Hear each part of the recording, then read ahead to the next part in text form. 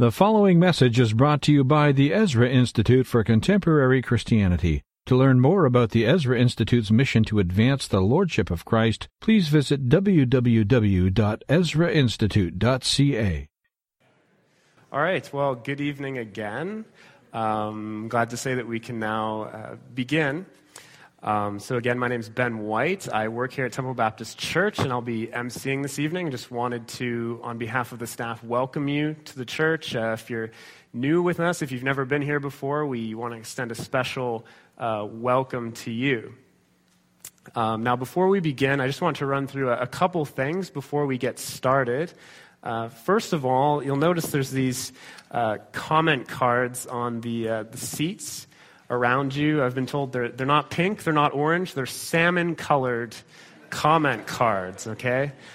So make note of that. Anyways, if you look at them, as we're going through our evening tonight, if you are interested in learning more about science and Christianity, if you're interested in meeting with someone to hear more about Christianity or the church, whatever the case may be, feel free to check off a box and put your name and email. There'll be people afterwards in the foyer that can collect these. There'll also be a basket you can drop them in. So just keep that in mind. The second thing is, as advertised, we'll have a Q&A session after Dr. Boot finishes speaking. So if you have questions that arise as he's speaking, feel free to save those until the end. We'll transition to a Q&A, and you'll have plenty of time to ask whatever questions you'd like. Now, of course, the lecture this evening has been named the Chesterton Lecture. Now, why did we name it that, and who is Chesterton? G.K. Chesterton, Gilbert Keith Chesterton, was a Christian author, poet, and journalist who was born in the 19th century, lived into the 20th, and wrote a number of books, Christian apologetic works that are very popular, Orthodoxy, The Everlasting Man. But what pervaded Chesterton's work was an interest in the cultural issues of his time and addressing them from his perspective as a Christian. He had an immense influence doing this, influencing people like C.S. Lewis, T.S. Eliot, a host of scholars, even people that didn't share his beliefs, people like George Bernard Shaw, H.G. Wells. And so our purpose tonight, what we wanted to do in holding this event was to invite someone to come and speak and address an issue of cultural relevance for our time in the same way that G.K. Chesterton did for his. And the purpose of that was not only to be interesting and engage people in the community, but more than that, to really ask ourselves, what does it mean to answer one of these questions of cultural relevance from a Christian worldview? What does that look like? And whether we're Christian or not, how does that Christian answer to this key cultural question shape the way that we live and what we believe, no matter what belief you hold personally? The question that we're asking tonight is, can science determine human values?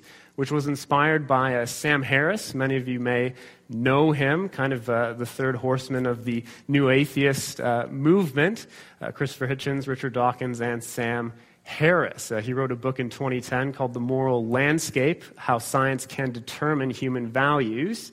And in that book, he argued affirmatively to that question. He argued that science can indeed determine human values, how we can determine right and wrong, how we should live.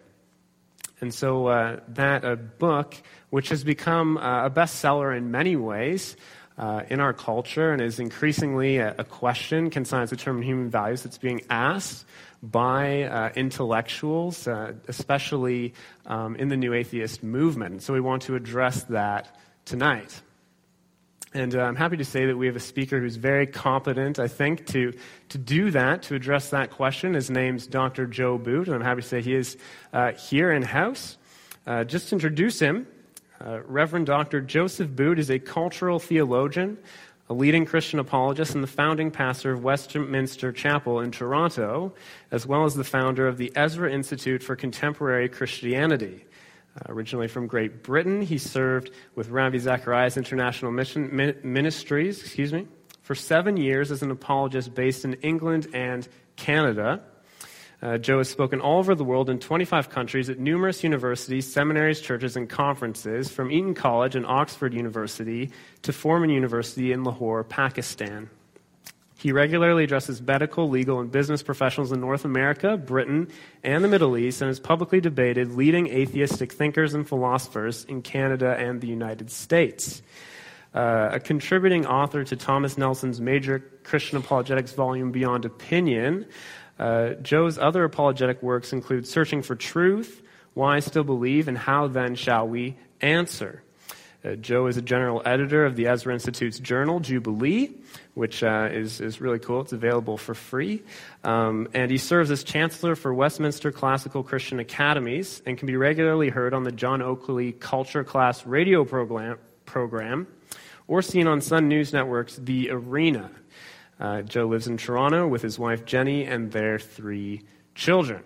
So with that introduction, I'd like to welcome Dr. Boot to the stage, and why don't you all give him a round of applause.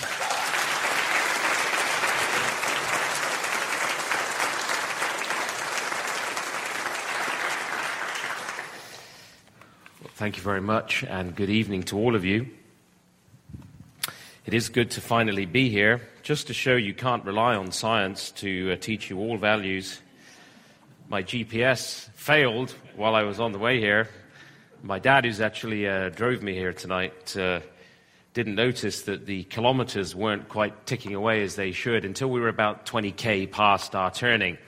So we had to turn around and come back. We are here, and I'm delighted we're here, and I'm privileged to participate in the Chesterton lecture with you this evening, Can Science Determine Human Values? First of all, let's describe, as we begin this evening, the problem itself.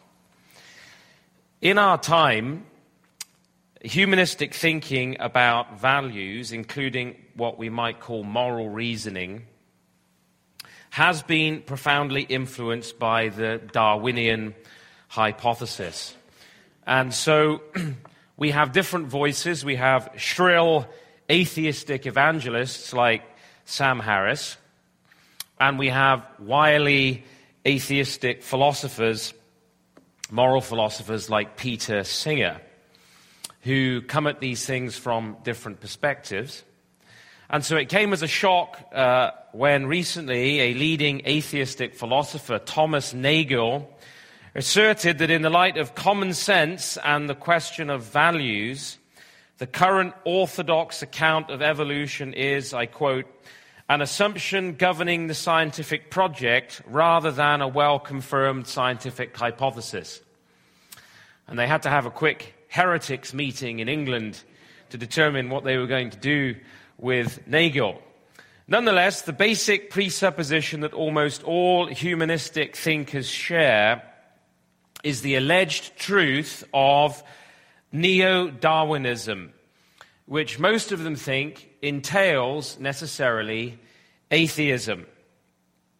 And as a result, in general, intellectuals holding to a naturalistic Darwinian worldview will argue that modern science, by which they mean the implications of materialism and Darwinism, has destroyed the basis for objective moral values. That's what they argue for the most part. This is typically stated by Nobel laureate Professor Steven Weinberg. This is what he says. Listen closely. The worldview of science is rather chilling. Not only do we not find any point to life laid out for us in nature, no objective basis for our moral principles, no correspondence between what we think is the moral law and the laws of nature, but the emotions that we most treasure, our love for our wives and husbands and children, are made possible by chemical processes in our brains that are what they are as a result of natural selection acting on chance mutations over millions of years. Living without God isn't easy, but its very difficulty offers one other consolation, that there is a certain honor or perhaps a grim satisfaction in facing up to our condition without despair and without wishful thinking. with good humor, but without God. End quote. Now that's a very interesting statement. It's typical of the atheistic materialist position on values. Now notice straight away the philosophical confusion there that conflates the method of science with the religious worldview of atheism and materialism. For Weinberg, as for most of these thinkers, they are one and the same thing. Science is materialism and is atheism. Now, on this view, Weinberg wants to argue that science tells us that there are no objective basis for moral values or principles. There's no point to life. And so we, with grim satisfaction, as he puts it, stare in the face the chilling reality that we are a bundle of chemical processes that evolved a sense of humor. And that is the standard materialist account of reality. So then comes along this rather odd book by a populist atheist, Sam Harris, to try and argue that while we might not be able to arrive at human moral values in any objective metaphysical sense, that is something beyond science, because he's concerned to deny that there is anything beyond science. There are no metaphysics. Perhaps we can determine proper ends, his proper end being global well-being, which we can then label moral truth, and from the conclusions of so-called science, we can replace then the idea of an objective, transcendent morality. That's the problem, you see, for these thinkers. If you're an atheist, you're a materialist, the problem you have is the one that Weinberg stated. You can't justify values. So what Harris is trying to do is say, well, maybe there is, in fact, a way on the basis of materialism of muddling our way through to an understanding of human value, because he resents the fact that he feels that the playing field of morality and values has been dominated by the idea of metaphysics and religious morality, something objective that transcends the physical realm, the physical world. This is what Harris writes, and I quote, "To summarize my central thesis, morality and values depend on the existence of conscious minds, and specifically on the fact that such minds experience various forms of well-being and suffering in this universe. Conscious minds and their states are natural phenomena, of course, fully constrained by the laws of nature, whatever these turn out to be in the end. Therefore, there must be a right and wrong answer to questions of morality and values that potentially fall within the purview of science. On this view, some people and cultures will be right to a greater or lesser degree, and some will be wrong with respect to what they deem important in life." Now, I don't think that is a coherent statement, but I am going to just very briefly analyze that thesis quickly at the beginning here. First of all, we recognize straight away the confusion of this programmatic statement that can't result in transcultural objective values at all. First of all, he talks about the fact that human articulation of morality depends on the existence of conscious minds, which is to say nothing. Because all reasoning depends on the existence of conscious minds. You can't do any thinking. He hasn't said anything interesting there, or anything even remotely controversial. All thinking, all reasoning about anything depends on the existence of conscious minds. Second, the experience of well-being and suffering function as Harris's alternate words for good and evil, or right and wrong ends. And the analogy he uses in the appendix or afterword to the second edition of that book is, as he responds to his critics, is health. Physical health is the analogy he uses. So that well-being is analogous to physical health, and that is good, and evil or suffering is analogous to disease. So there is an equivocation here, because furthering the well-being or proper functioning of biochemical machines does not correspond in any sense to the historic or common sense understanding of what people mean when they speak of good and evil. Nobody means that when they speak of good and evil. So what Sam is really doing is he's moving the goalposts to say, well, what I want to talk about is proper ends, and I'm going to call that end well-being. And anything that aims at my definition of well-being, we're going to call that good. And that's analogous to health. And anything that doesn't hit my definition of well-being, well, that's like suffering. That's evil, and we'll call that analogous to disease. Now, why does he do that? Well, he wants to say that he was criticized in his journalistic book for not really having a clear articulation of what well-being means. How could that be analyzed scientifically? So he says, well, let's take health as an example. Physical health, he says, you can analyze it to some degree scientifically. Now, when you think about it, of course, that analogy is difficult. So he thinks, well, perhaps if we can scientifically analyze health, even though it's a murky concept to some degree, perhaps we can do the same with the idea of morality. But physical health and disease are more measurable, even though they're difficult, objectively in terms of physical wholeness or balance within the body. Yeah, I mean, I could certainly agree that we can say, well, if we know what human being is and we know what health is, then we can more broadly scientifically measure the idea of physical health than we can measure the idea of well-being.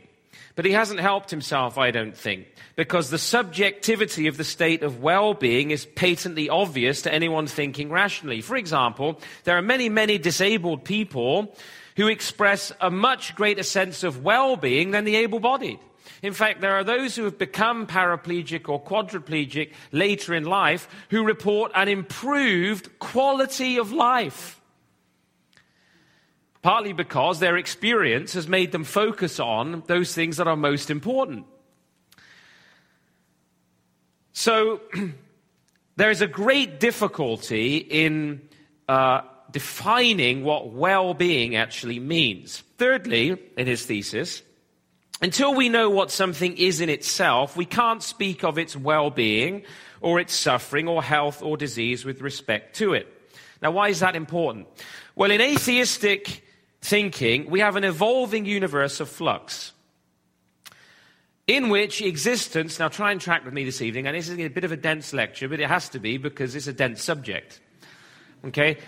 Existence precedes essence. That is, in the doctrine of evolution, there is no normative human nor stable understanding of any aspect of the human person, because if the evolutionary account of reality is true, you're still evolving. The human race is still evolving. We don't have a definitive, there is no creature, a human being created in the image of God that has a definitive, normative, stable self-understanding. That's why one of the most growing in popularity doctrines of transhumanism or posthumanism today is looking at how human beings are going to transcend the current ideas of humanity by merging with our technology. So if we do not have a clear understanding of what a human being is, we can't define health. We can't define human well-being. And this is why in our own time we have ideas of gender fluidity and plastic sexuality. There are something between 7, perhaps 14, or according to Facebook, 51 genders. Well, if the very core thing about human beings, our sexuality, our gender, is fluid, then what can we say is normative about a human being? That's why we keep throwing things like homosexuality out of the DSM, the Handbook of Psychology, because the idea of the human person is constantly shifting in this worldview. You see, we live for the humanist in a universe of constant flux and change. And in such a universe, such an evolving world, the defining, measuring, and assessing of well-being, that is the good, and suffering evil, let alone trying to analyze the ground of anyone's obligation to pursue global well-being, if that could be ascertained in any particular situation, is clearly subject to so many intangibles, variables, causalities, and layers of psychology that any attempted scientific analysis of these concepts would die the death of 1,000 qualifications. It would be completely impossible to define human well-being in some sort of utilitarian moral arithmetic. Fourthly, very quickly, Harris's own religious faith and philosophical leap is made plain in this thesis. In his belief that conscious minds and all their states, he says, are purely natural phenomena. In other words, what he's laying out at the outset as the basis of his thesis is there's no God. Well, I thought this was the thing that he was trying to prove. So he starts by saying there's nothing outside natural phenomena. So lo and behold, he's not going to discover anything outside material natural phenomena, is he? Because he's already said there isn't anything. All our states, he said, our mental states, everything, are purely the product of natural phenomena, which is not a scientific observation. And he says they're fully constrained by the laws of nature, which he goes on to admit are indeterminate, which is to say, he doesn't know what they are or will turn out to be, which itself destroys his scientific utilitarianism. No prediction is possible if you don't even know what the laws of nature are going to turn out to be. How can you have science on that basis? Yet by this religious reductionism, he suggests that moral questions can potentially, he says, fall within the purview of science, by which he means the ability to measure whether cultures and their beliefs are right, that is, appropriate for global well-being, or wrong, meaning harmful to global well-being, to a greater or lesser degree, in terms of whether what they deem important in life measures up to his scientific arithmetic of what is in the interests of global well-being as defined by Sam Harris.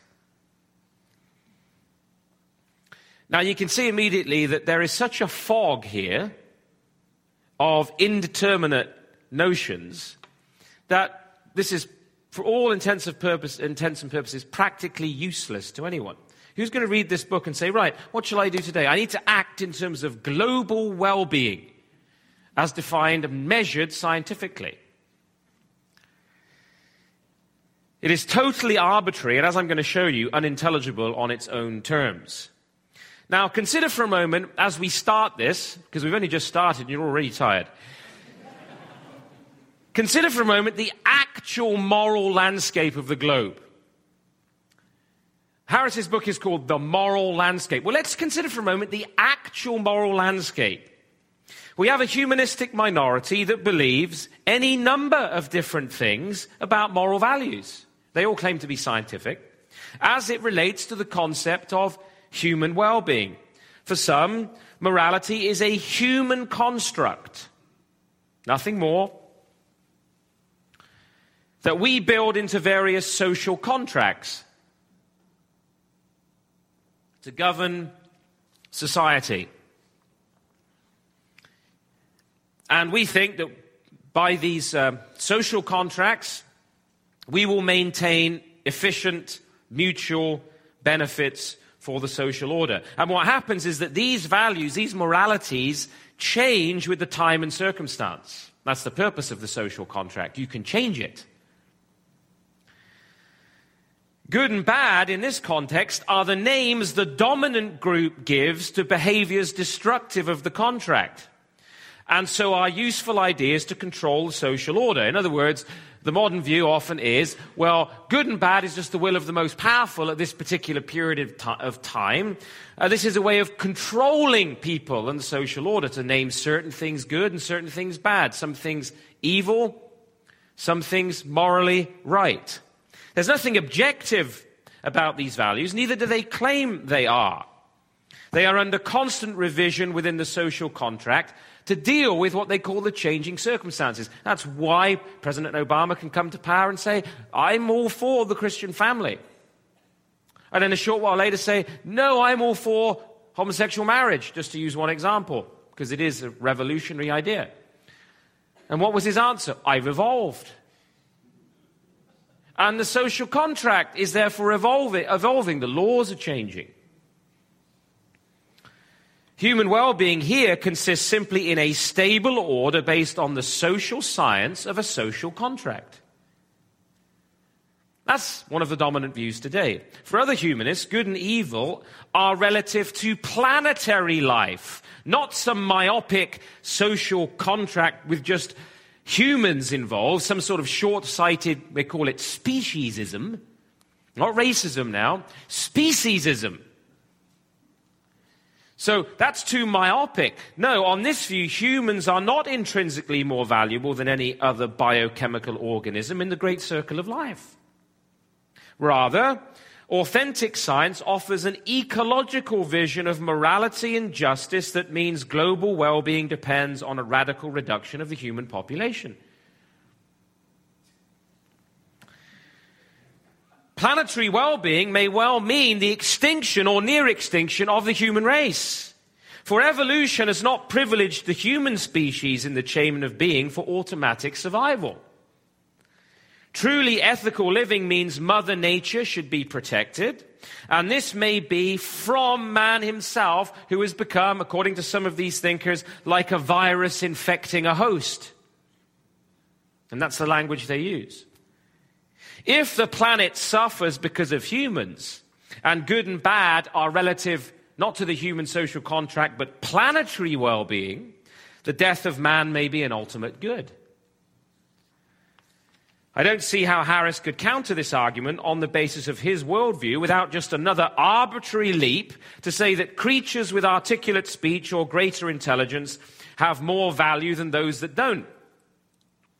But again, in evolutionary terms, if B evolved from A, we can say that B is different from A, but on what basis do we say it is better?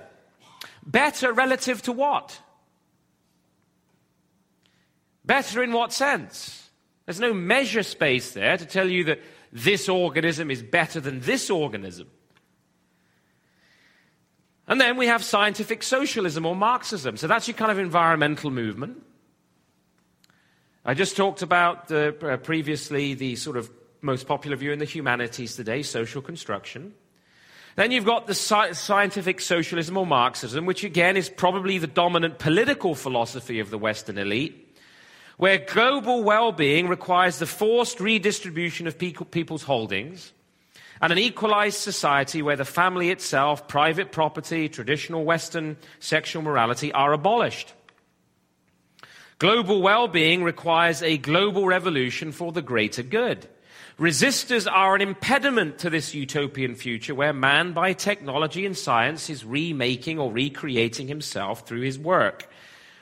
And so eliminating or imprisoning those who disagree is seen as advancing human well-being and reducing overall suffering. Again, on Harris' worldview, there is no adequate objection to this without an arbitrary argument. In other words, just a different subjective measure of what well-being is. Well, then we can say, well, what about the Islamic worldview? Because that holds that good and bad and moral truth and thus human well-being depend upon the spread and dominance of Islam and Sharia law. And that millions of Muslims hold that Islamic law is the answer to global well-being. But what about the Buddhist? Because the Buddhist is, by contrast, an atheist. And he regards human suffering with indifference, with the saint and the murderer as morally equivalent. Good and evil are the prison of Western logic and Western ways of thinking. For the Buddhist philosopher, there is an ultimate unity of these apparent opposites in a higher plane of understanding, in a higher plane of existence. Physical reality for the Buddhist is less than fully real, and human well-being consists in understanding that that desire is the source of suffering, and that true well-being comes when you are enlightened to be free from desire by the realization that apparent distinctions are an illusion and that all things are one. That's the Buddhist worldview. Suffering is not the evil. Desire is the evil. That's the source of suffering. Be free from desire, you'll be free from suffering. But the problem is the desire to be free from desire is a desire.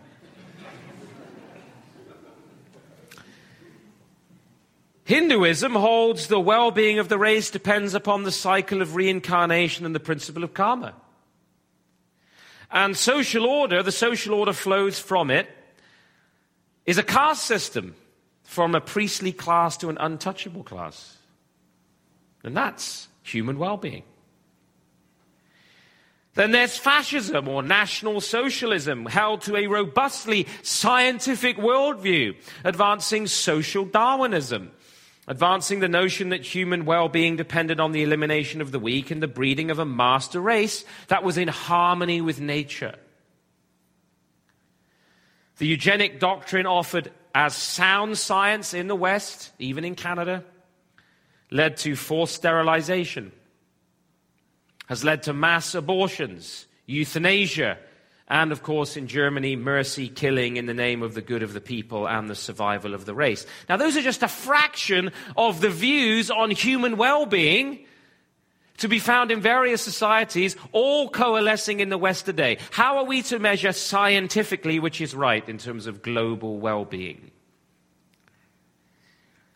The very idea is absurd. And Sam Harris himself reveals his own subjective view of human well-being, which it is no surprise to discover just so happens to coincide with modern liberal progressivism. This is what he says, and I quote, "The most powerful societies on earth spend their time debating issues like gay marriage when they should be focused on problems like nuclear proliferation, genocide, energy security, climate change, poverty, and failing schools.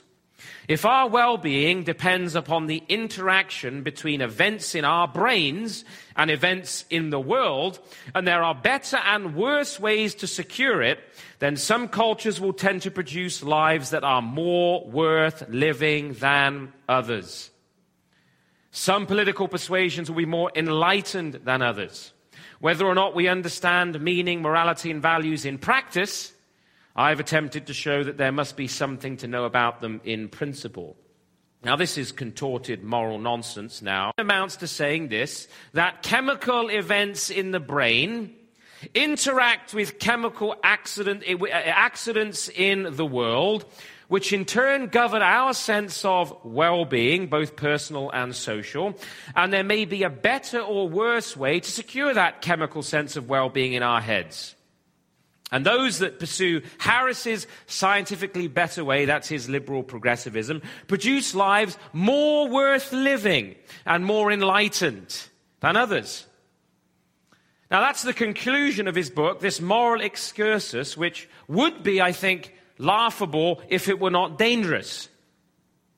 Because in Harris's earlier work, The End of Faith, this is what he says, and I quote, "The link between belief and behavior raises the stakes considerably.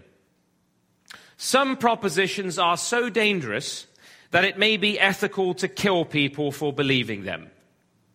This may seem an extraordinary claim, but it merely enunciates an ordinary fact about the world in which we live." So just take note of that for a moment. Based on this scientific rational worldview, he says, well, some people believe propositions that are really not good and you can't argue them out of them, and it might be ethical to kill them for believing certain things. When this is where a person's rational and scientific perspective leads them, there's obvious reason for concern. Now, given the reality of the actual moral landscape of our culture, which I've just described to you, Harris's own doubt about whether we can actually even understand meaning and morality in practice, I do not understand why he should be so cavalier in accusing most of the world of ignorance, bigotry, and stupidity. After all, Moral thought concerns primarily how we ought to live in practice in the world, not just sitting in a study somewhere with abstract ideas about human well-being. It is astonishing that Harris so easily muddles his pseudo-scientific pragmatics with the idea of objective moral truth. Nonetheless, the idea of a particular view of science, that a view of science should shape human values and public perception of the good. Public perception of the good is not new and has been a mentality socially applied in the past. It continues to be utilized today in various ways. I mentioned Marxism and National Socialism. Those were the conspicuous examples of the 21st century. In our cultural moment, this scientific approach is most clearly seen in the kind of new Marxism, the adaptation of Marx, this contemporary scientific environmentalism that sees radical equalization necessitating mass human death, population reduction, especially of the unborn, as necessary for planetary health and survival. The weakest of all human beings, of course, are the unborn. And if they are a threat to our future well-being, it is argued masses of them must be eliminated because of overpopulation. The idea of a scientific ethic involving the elimination of the weak has a sordid past, as you know. We have noted that Darwinism undergirds much moral reasoning amongst modern intellectuals. Well, Charles Darwin, my fellow Englishman, had a strange penchant for killing things.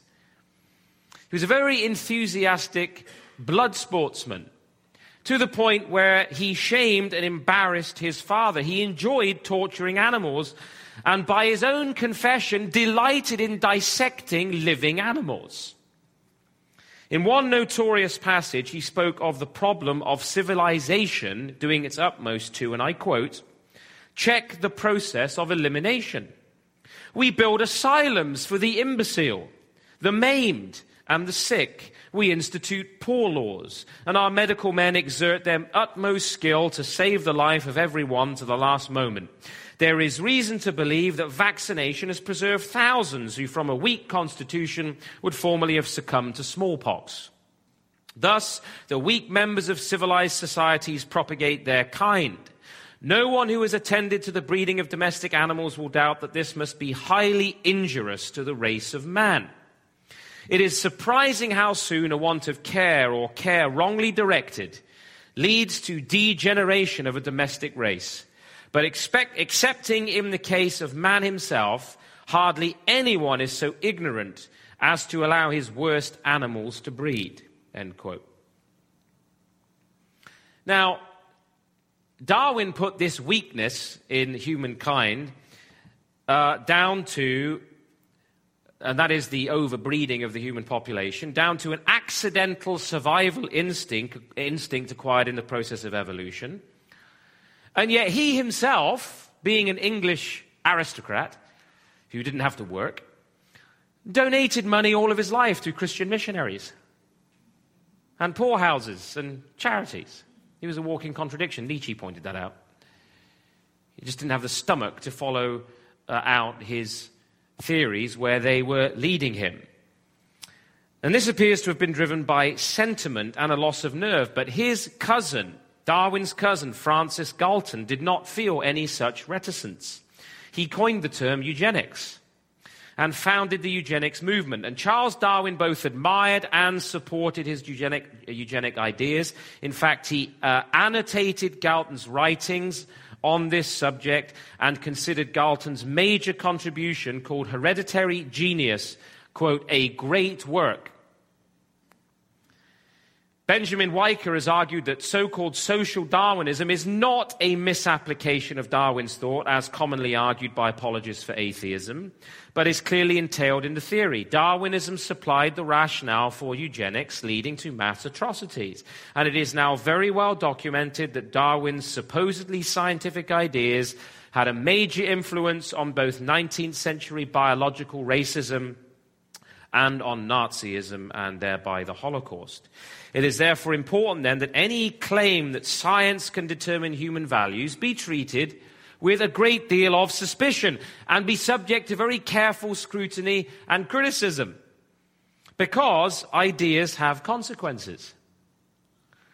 G.K. Chesterton rightly noted one of my favorite things that he had to say, and I quote, "The man who thinks without the proper first principles goes mad.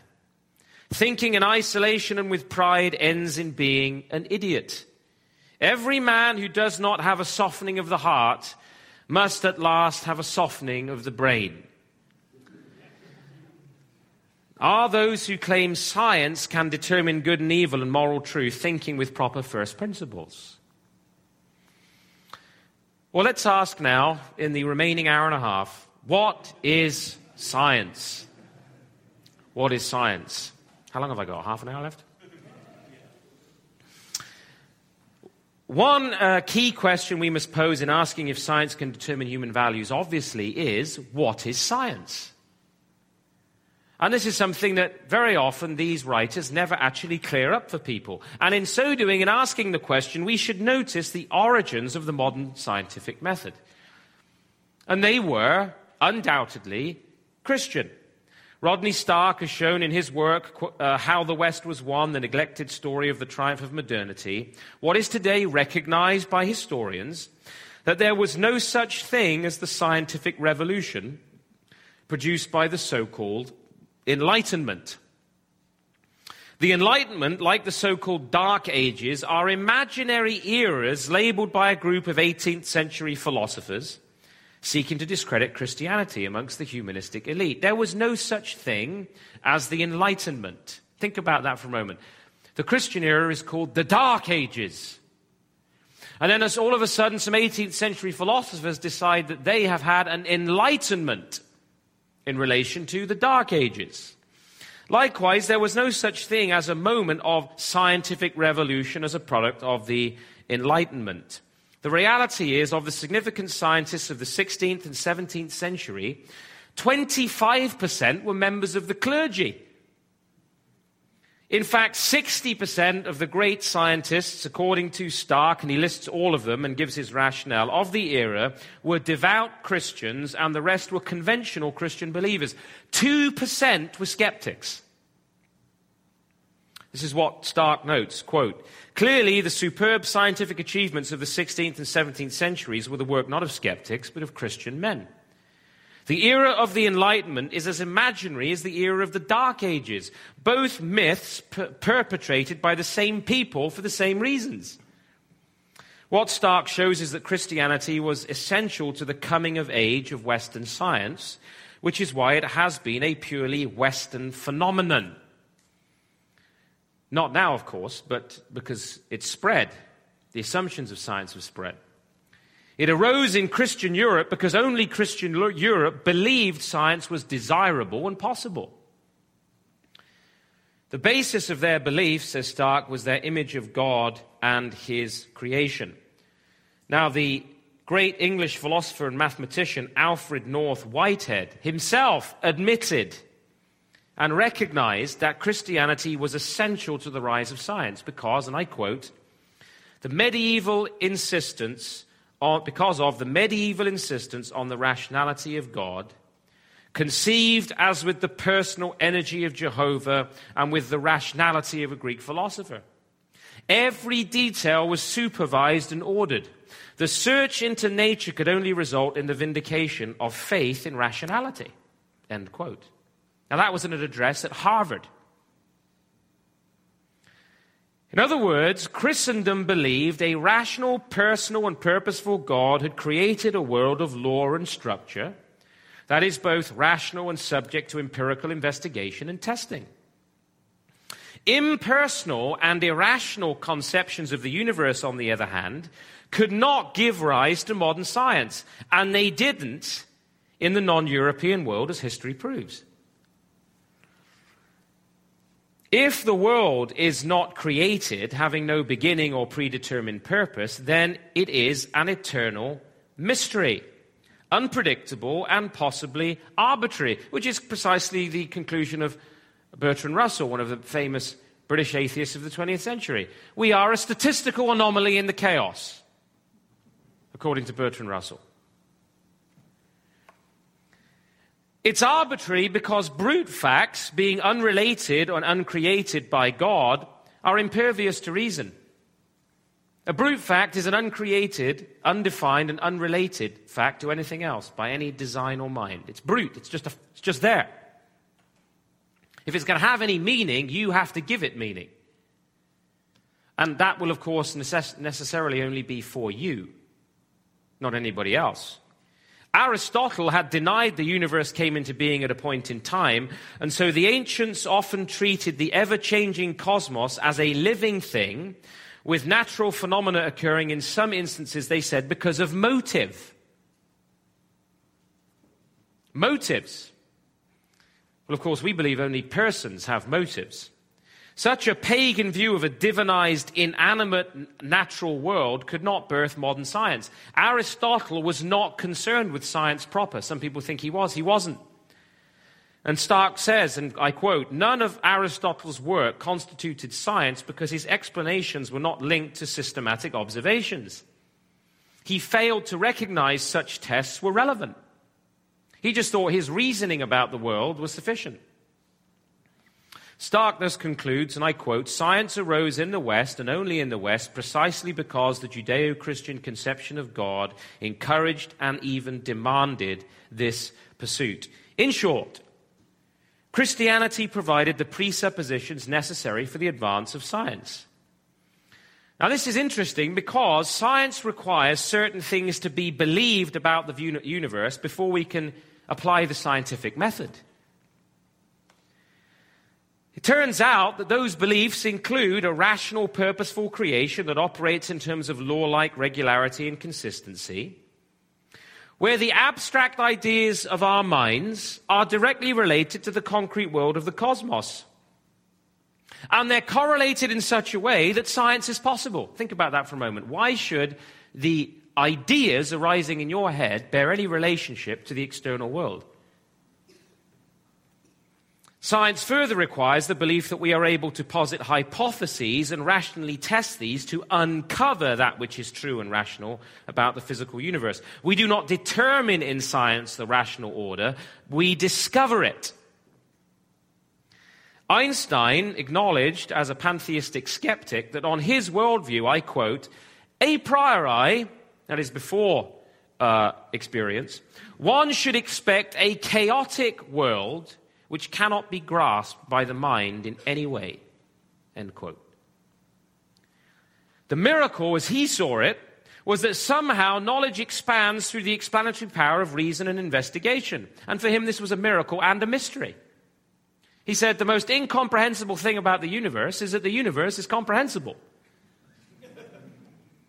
Because he didn't have the God of Scripture, so that was a mystery to him. Given the metaphysical rational basis for the rise of science in the West, it would be strange indeed if that science were then used in an attempt to condemn the Christian metaphysics that birthed it, i.e. the existence of a creator that makes science intelligible. It is thus ironic that in the name of science, Harris, and others like him, refers to faith-based religion, by which he means Christianity, as, I quote, "the great engine of ignorance and bigotry," end quote. A rudimentary understanding of the history of Christendom that gave us science and the university would help Harris considerably. The self-contradictory attempt to use science to overthrow metaphysics, since science rests on metaphysics, illustrates how important it is that we do not confute the scientific method and philosophy, or try and collapse science and philosophy as Sam Harris does in The Moral Landscape. It is true that they are involved in each other. You can't separate them out completely as though they don't touch on one another. Facts and values, or fact and meaning, are related together because for facts to be facts, they're already, as some philosophers of science would say, theory-laden. They're already being interpreted in terms of an overall metaphysical view of the world. When I look at the world and look at the facts of my experience, I'm interpreting them in terms of a set of assumptions I have about the world. So there is a relationship. However, quite obviously, not every abstract generalization that arises in my mind is scientific in the strict sense. For example, the basic, who's still with me? Who's taking a quick nap?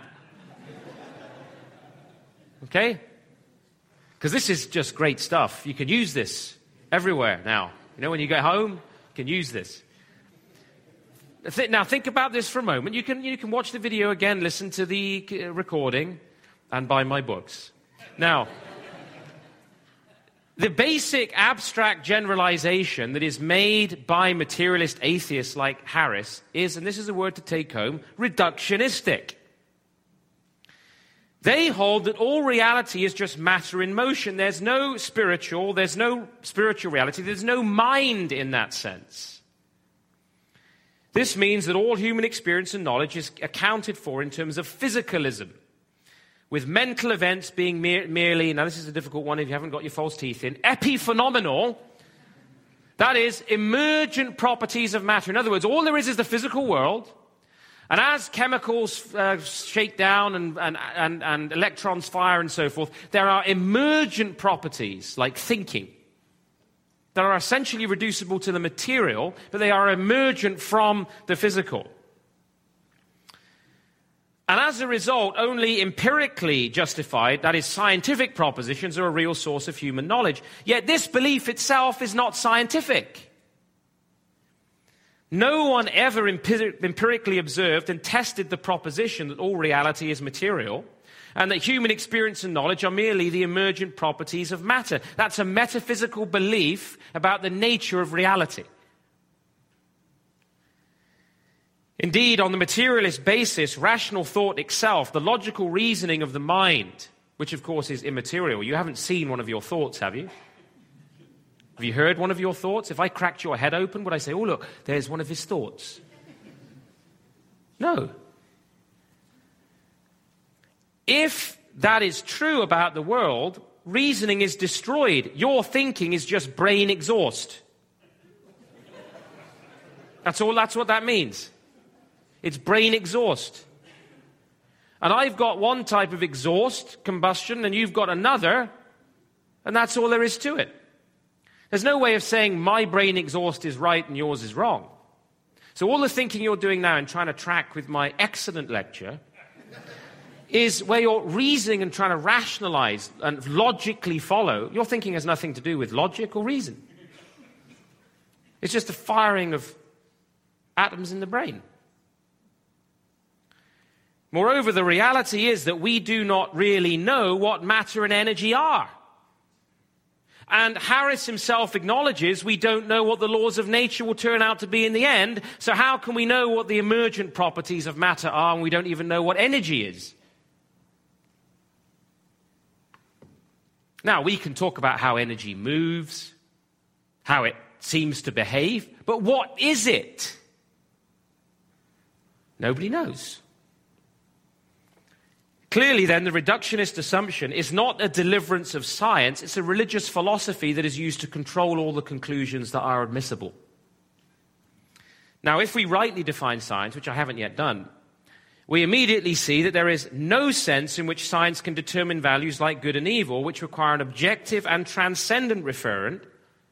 That is neither a chemical event in my brain, where I'm just imprisoned in the ideas of my own mind, we call that solipsism, nor an arbitrary preference or taste, subjective taste, we call that subjectivism, nor merely a cultural consensus relative to time and circumstance, we call that relativism.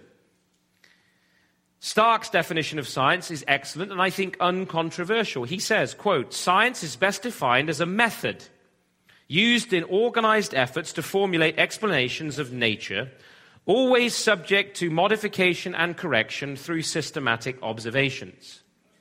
Did you get that? So, science properly conceived, he says, is a method of formulating explanations for natural phenomena by observation and testing. It's a method we developed because we thought in a particular way about the world.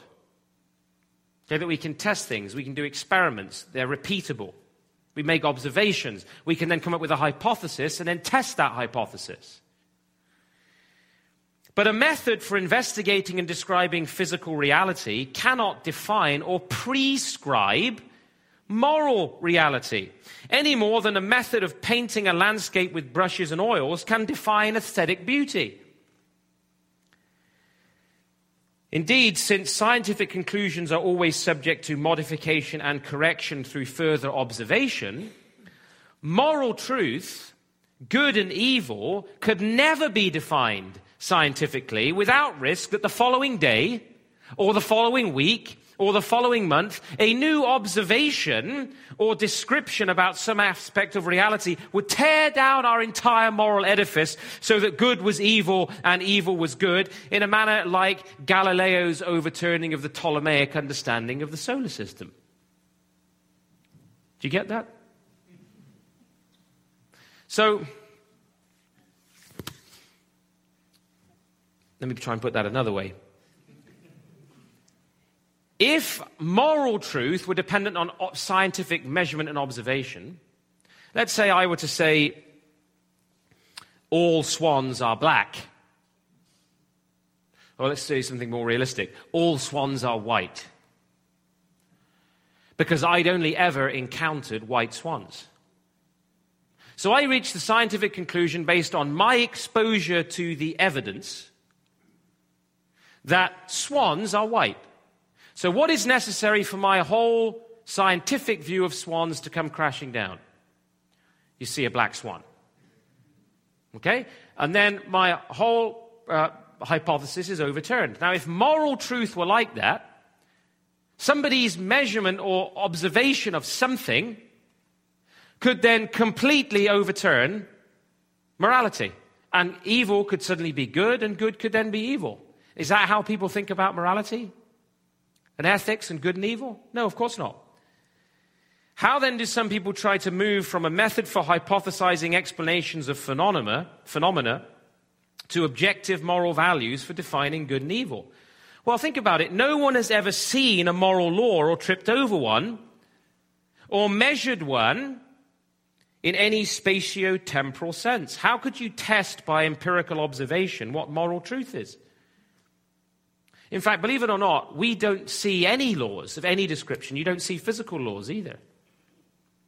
When I drop my watch, like this, and we're dealing with the relationship of physical bodies to each other, we hypothesize a law of gravity. But you don't see a law. You see succession. And you hypothesize that there must be a law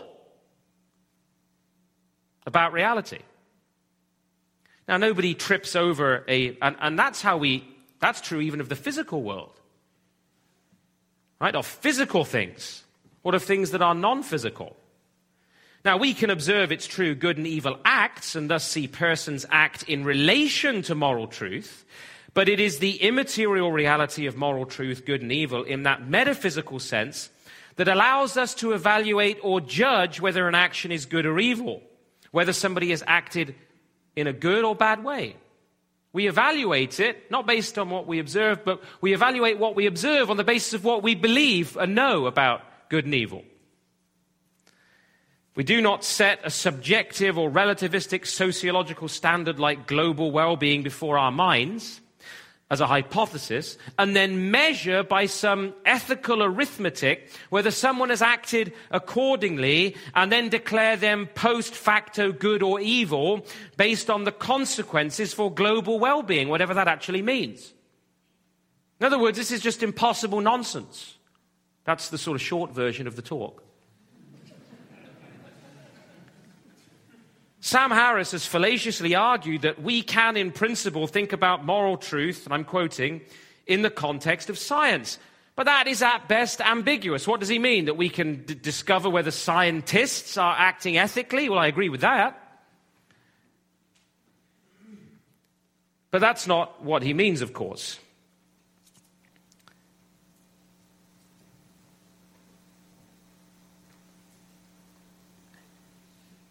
Where am I? There. Clearly, he's working from a very different understanding of the meaning of science and morality than those historically and generally accepted. He's doing philosophy. He's doing metaphysics.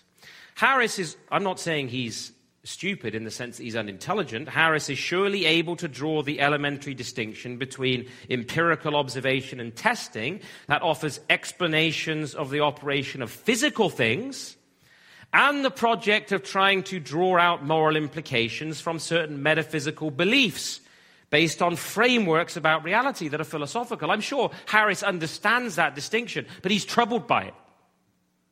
Because it means there's a realm of knowledge and understanding that isn't controllable or reducible to science as he conceives of it.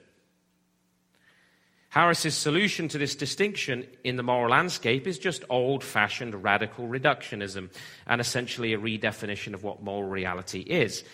What he believes is that by subsuming everything that exists under the category of natural phenomena, he thereby makes everything that exists a scientific question, and it's susceptible then to a scientific explanation and solution.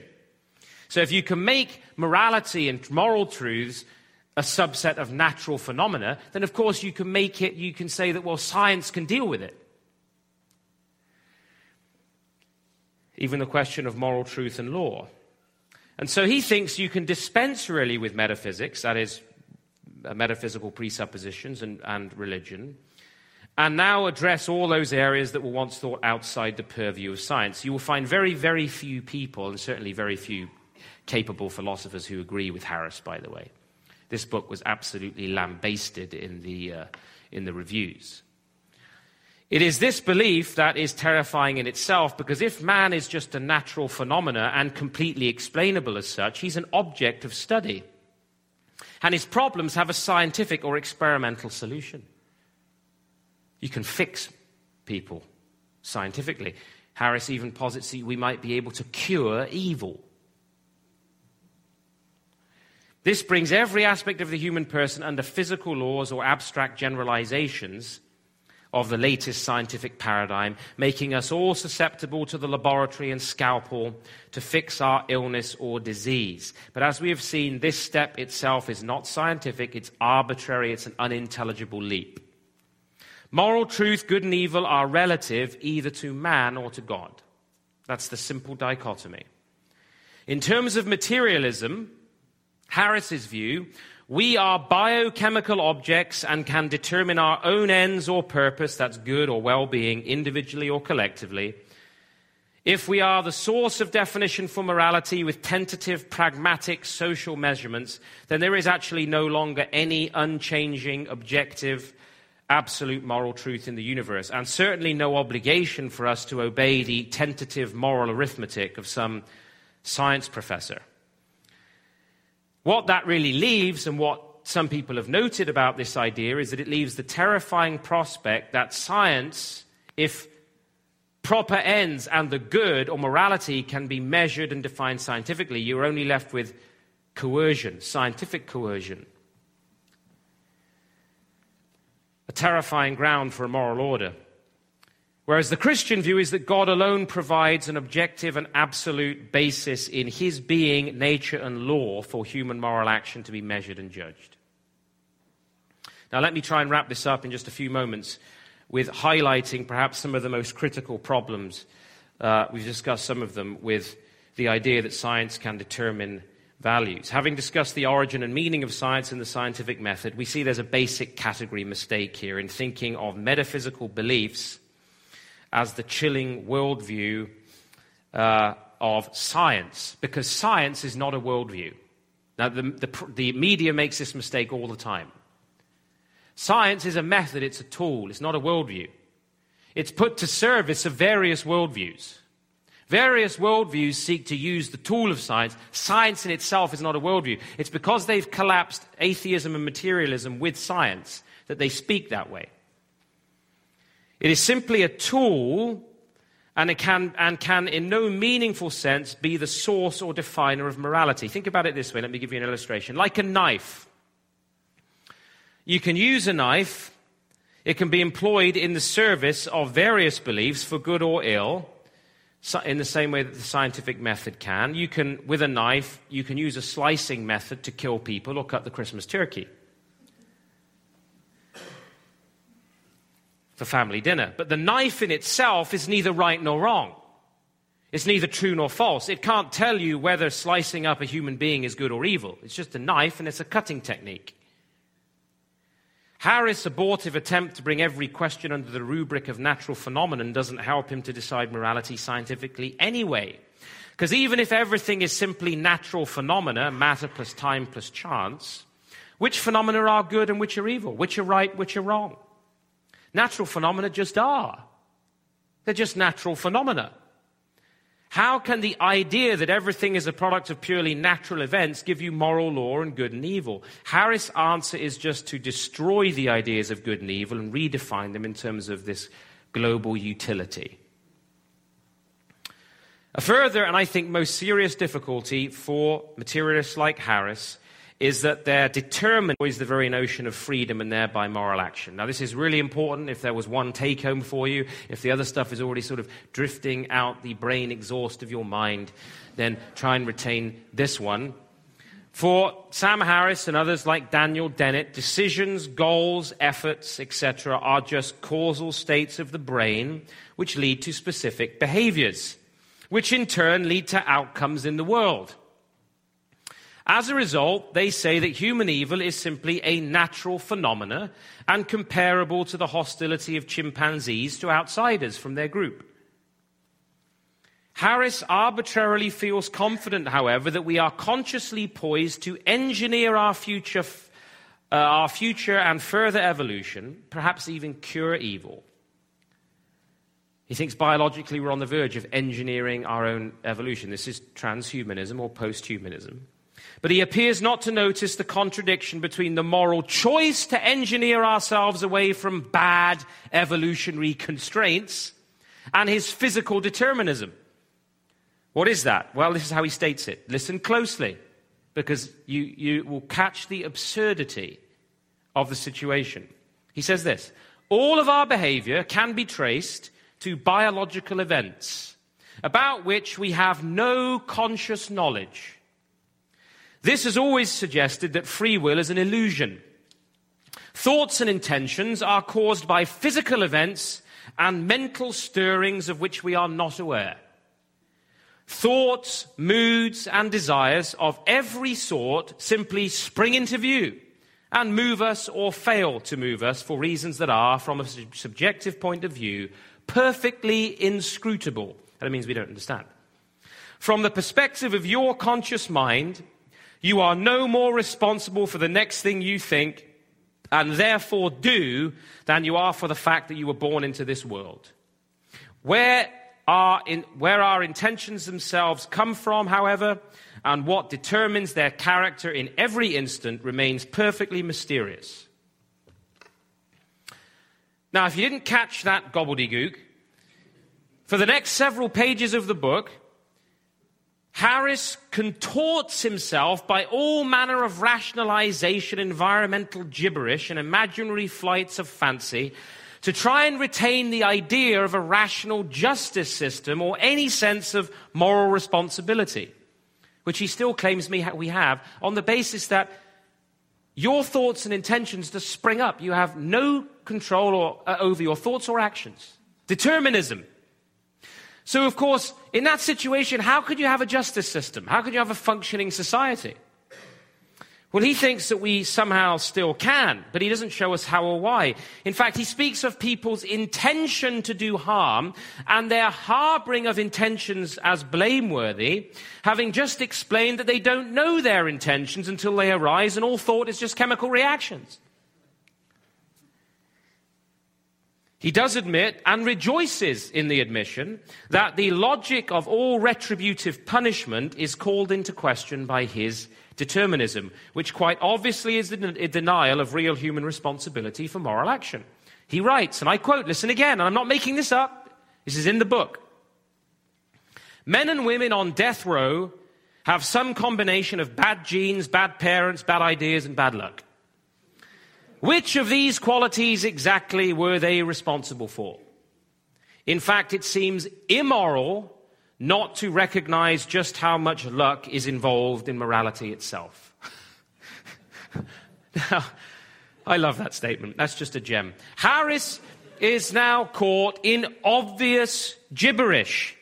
And nowhere is his elementary category mistake or equivocation with the term morality more plain. How can people have bad genes, bad ideas, bad parents in a universe where the concept of bad is meaningless because of absolute determinism? By what can we measure bad? How can genes or ideas be bad in an evolutionary and materialist world? Genes simply are. I'm not talking about blue jeans now. I'm talking about our genes. And since all mental intentions and actions, like our genes, are natural phenomena outside the control of any person, in fact, there are no persons in his worldview, just biochemical machines, this is just deterministic environmentalism. Harris's concept of a judicial system amounts to a so-called scientific solution. That is, some biochemical machines or units should have their movements restricted because of the risk they pose to the well-being, that is, functioning of other biochemical machines. And that's his concept of justice. Furthermore, how can luck be involved in moral decisions? If morality is a matter of luck, there is no such thing as morality in ethics. Harris's sole goal, you see, is the destruction of religious metaphysics. He states it this way, and I quote, "Few concepts have offered greater scope for human cruelty than the idea of an immortal soul that stands independent of all material influences, ranging from genes to economic systems." This determinism is the critical internal incoherence of all attempts to make moral values defined by so-called laws of science. That is, a physic deterministic reductionism. That's a lovely flow of words. A physic deterministic reductionism. Reducing everything to a physical determinism. Destroys both freedom and ethics simultaneously and renders good and evil meaningless. There can be no moral values without moral actors. There can be no moral values without moral action. Harris denies any real freedom, so denies moral action, and as a result denies all ethics and undercuts any intelligible concept of good and evil. For those of you who are entirely shattered, you will be glad to know I have just a couple more things here, and then we're done. This is my conclusion. Thomas Nagel, who I started with, a thoughtful and more careful atheistic philosopher, a capable one, in his short work, Mind and Cosmos, which if you're struggling to sleep one night, I recommend you flick through the pages of and read, has seen through the empty cupboard of this chemical materialist reductionism, and he favors a form of monism in which the universe is somehow prone to generate life and mind. What does that mean? Well, he simply cannot accept the current neo-Darwinian account of reality. This is what he says, and I quote, "The world is an astonishing place." This is an atheist, don't forget. "And the idea that we have in our possession the basic tools needed to understand it is no more credible now than it was in Aristotle's day. That it has produced you and me and the rest of us is the most astonishing thing about it." End quote. Nagel, as an atheist, admits as well in this book that his rejection of God as the designer and source of value is based on, quote, "an ungrounded assumption of my own." He likewise admits the intelligibility of the world is no accident and is a fundamental feature of the universe, not a biochemical byproduct of some other development that has no reference to the mind. In other words, materialism. He says its intelligibility is basic to it, it's intrinsic to it. Critically, regarding morality and value, Nagel has argued, and he is the best refutation of Harris, although he never names Harris, that from an orthodox Darwinian point of view, the very idea of real values is like a wheel that spins without being attached to anything. It's totally superfluous. This is the impression you have reading Harris's book, The Moral Landscape. He is a spinning wheel, not attached to anything, on the basis of his own worldview, trying to find values out of his scientific determinism. Nagel writes this, and I quote, listen closely. This is the last lengthy quote you will have to tolerate. "The real badness of pain and the ability to recognize that badness are completely superfluous in a Darwinian explanation of our aversion to pain. So far as natural selection is concerned, pain could perfectly well be in itself good and pleasure in itself bad, or more likely, both of them in themselves valueless. From a Darwinian perspective, our impressions of value, if construed realistically, are completely groundless. And if that is true for our most basic responses, it is also true for the entire elaborate structure of value and morality that is built up around them by practical reflection and cultural development. Just as scientific realism would be undermined if we abandon a realistic interpretation of the perceptual experiences on which science is based. In other words, if we construe morality as we encounter it, as we experience it, now as we would like it to be in some sort of delusional physicalism, he says, unless we abandon our common sense, the way we encounter the world, he says we cannot arrive at a conclusion that says we can find real values from the Darwinian account of reality. He says in the same way that we would have to, we would, if we abandon the common sense realism of saying there's a real world out there and my mind is correlated to it so I can understand it. Both would collapse. Moral reasoning would collapse in the first instance. Science would collapse in the second. The idea of real values from the materialist Darwinian worldview must be seen as an illusion, and their claim to scientific certitude, says Nagel, the heroic triumph of ideological theory over common sense. But since we all recognize inescapably by our nature the reality of true moral value, good and evil, every one of us here, we are confronted at every turn, even in our own being, with the reality of God. Or we have to try and escape into some other rationalization of why we recognize moral truth, good and evil, right from wrong, and feel guilt if we don't align ourselves with it. Nagel seeks refuge himself in the arbitrary notion of a cosmic predisposition to life that is inherently valuable, wherein the universe is gradually waking up in terms of a natural teleology, which means the universe is God.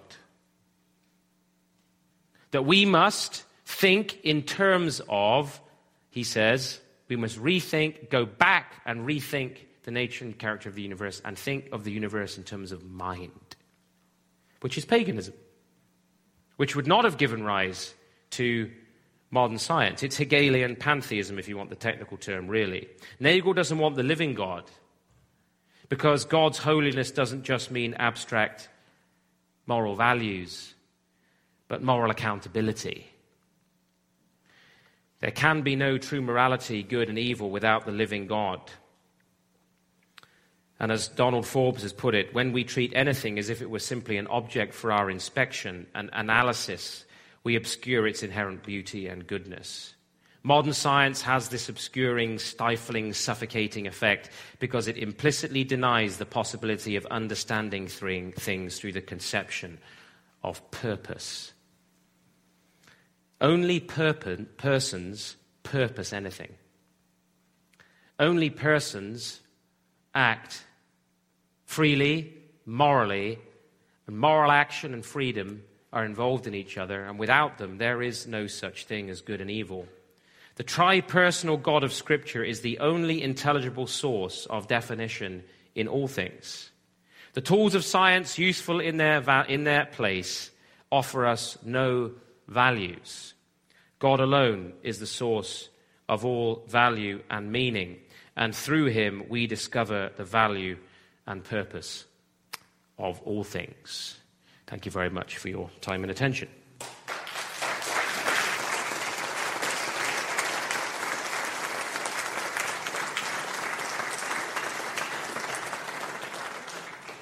Right. Well, thank you very much, Dr. Boot, for your talk. What really struck me, what I really appreciated what you said, was at the outset, you were talking about how people like Sam Harris in his book, The Moral Landscape, seem to use terms like the consciousness of all well-beings, human welfare, and they seem to get it from this ether where you don't really know where it's coming from. They don't present any warrant or any justification for why they want to seek the welfare of human beings, and where they even have the underlying worldview and philosophy to use those terms in the first place. Where do we get right and wrong from? Where does Sam Harris form those notions? And I think you kind of really went at the problem of doing that, and that where we get our human values from, our sense of right and wrong, really requires a lot of thought, a lot of philosophy, religious thinking. Historically, that's the way that I think it's always been, as you pointed out in talking about scientists who were Christians, and the importance of the Christian worldview and the belief in God in helping us to have an objective morality. So thanks for that reminder, and indeed, it does require a lot of thinking, a lot of thought to provide a justification for our morals, which I think is a good exhortation for us in our society where that is often not understood. So thanks for that. We're going to transfer to the Q&A session, so the mics are set up. Thank you, John. We encourage anyone, no matter what you thought of the talk, no matter where you're at in your own beliefs, to come up and ask a question. Feel free to make it critical. Feel free to be nice. Well, actually, I'll change that. Always be nice, but feel free to be critical or affirming of what Dr. Boots said. We welcome any kind of question. We just ask that you be gracious. To begin, I have a question of my own, actually. Joey, you talked about the need to believe in God. Now, you yourself are a Christian pastor. You're a Christian. So what's so great about Christianity? I mean, we've been talking about science. We've been talking about morals, and you yourself are a Christian. What makes Christianity so great that it can cohere with science, with a scientific method really well? And how is the Christian worldview great in that it allows us to form morals and ethics that aren't obscure, like Sam Harris is in his book, or that are logically incoherent? What makes Christianity so great in those two spheres, in dealing with science and in dealing with morals? And the reason why I ask that is I was just getting my hair cut this week, and don't worry, this is going somewhere. I was just getting my hair cut this week, and I was talking with my hairdresser, and I mentioned that I work here at Temple Baptist Church. And she knew that we are here. She knew that our building's here. She's lived in Cambridge a long time. But then she asked me a question that was really instructive for me. She said, "So what kind of a church is that? Is it Christian or is it Jewish?" And that was striking for me because I know that if it's a Baptist church, it has to be Christian. I've never heard of a Baptist mosque, a Baptist rabbinic school. A Baptist church means it's Christian. But what that reminded me of is that in our world, in our society, there are a lot of people who, because Christian worldviews are no longer dominant, there's this confusion of religions. All religions are thrown into a box: Christian, Jewish, Muslim, whatever the case may be. People have a hard time understanding the distinctions between all of them. And so looping back to the question I was asking then, what makes Christianity so great? What's the point on these two spheres we've been talking about, science and morals? Well, I mean, that could be another lecture in itself. What makes Christianity so great? Well, let's start, just put it very simply. The Gospel of John opens with the statement, "In the beginning was the Word, and the Word was with God, and the Word was God. He was with God in the beginning. All things were made through him. Without him, nothing was made that has been made. In him was life, and that life was the light of men." And there you have first of all, the distinction within the being of God himself. The Word was with God, and the Word was God. So there you have an intimation right there of the Trinity, the tri-personal character of God. To be a person, you have to be relational. If God were a monadic singularity, he couldn't be personal, because he wouldn't be in relationship to anything else. So God, in his own being, is the foundation and starting point for defining, naming, of anything, creation of anything, everything that came into existence has been called into existence by him.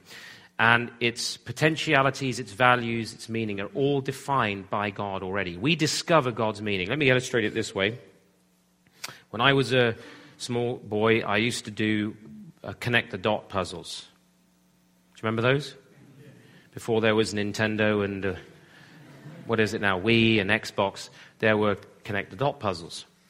And the idea of a connect-the-dot puzzle is that, if you've never heard this analogy before, sometimes the dots have got numbers with them, but the idea is that you teach a child learns to draw and recognize shapes by connecting the dots that seem initially random. You look at the page, it's just a bunch of dots.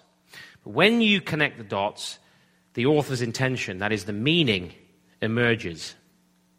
Now what the Bible is telling us is that the dots, that is every aspect of our experience, there is a meaning already there.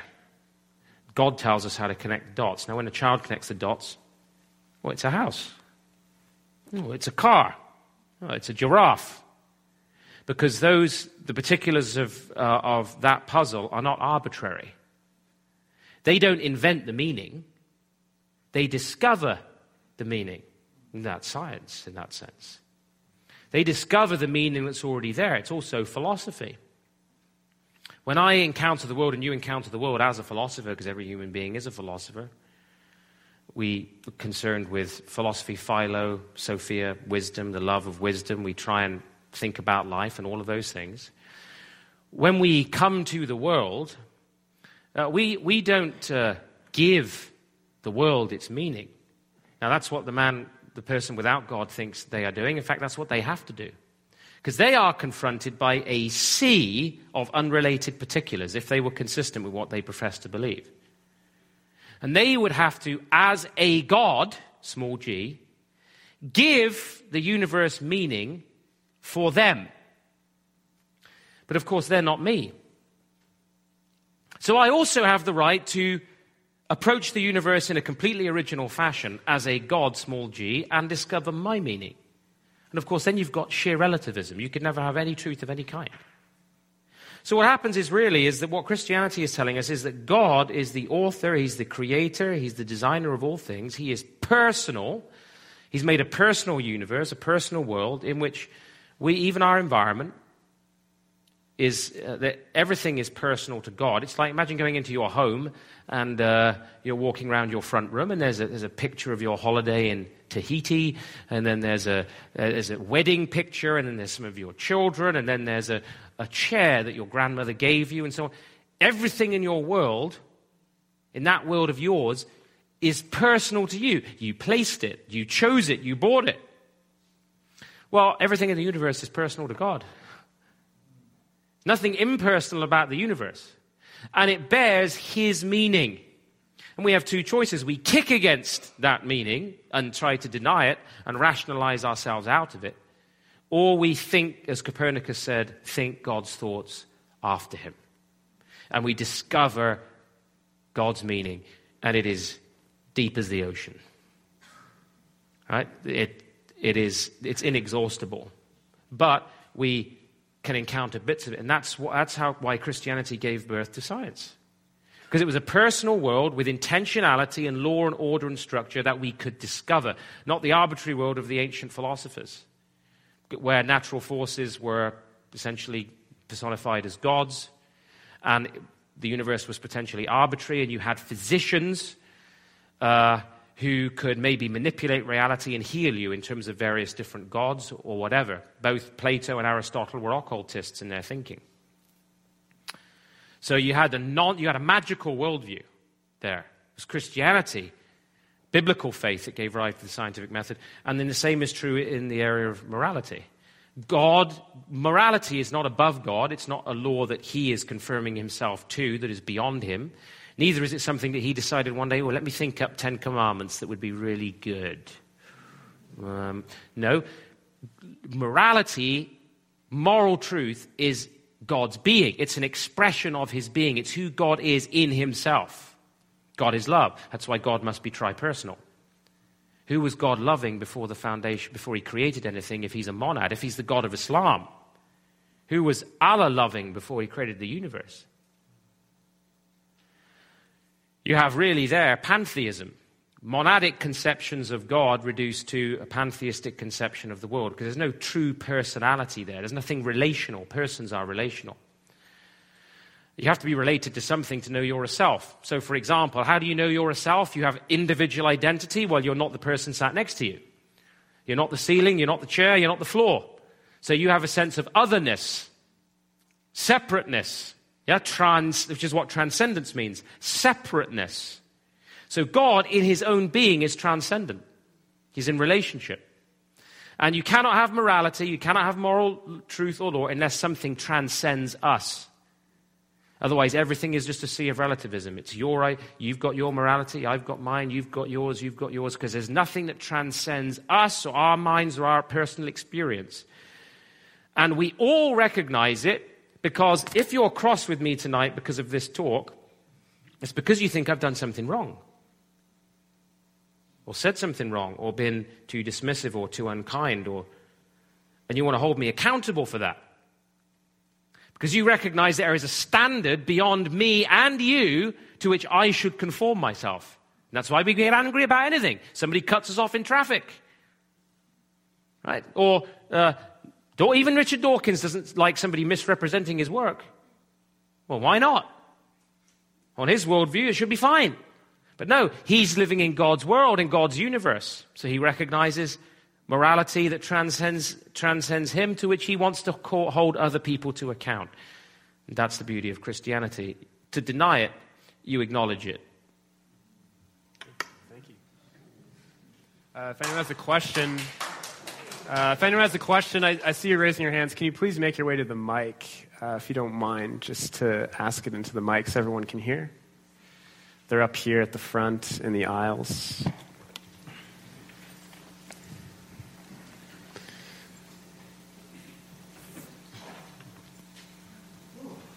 It's a long walk. Yeah. I have two questions to ask you, basically for the whole thesis that you brought up. At the same time, I brought these questions for myself in group sessions that I've had.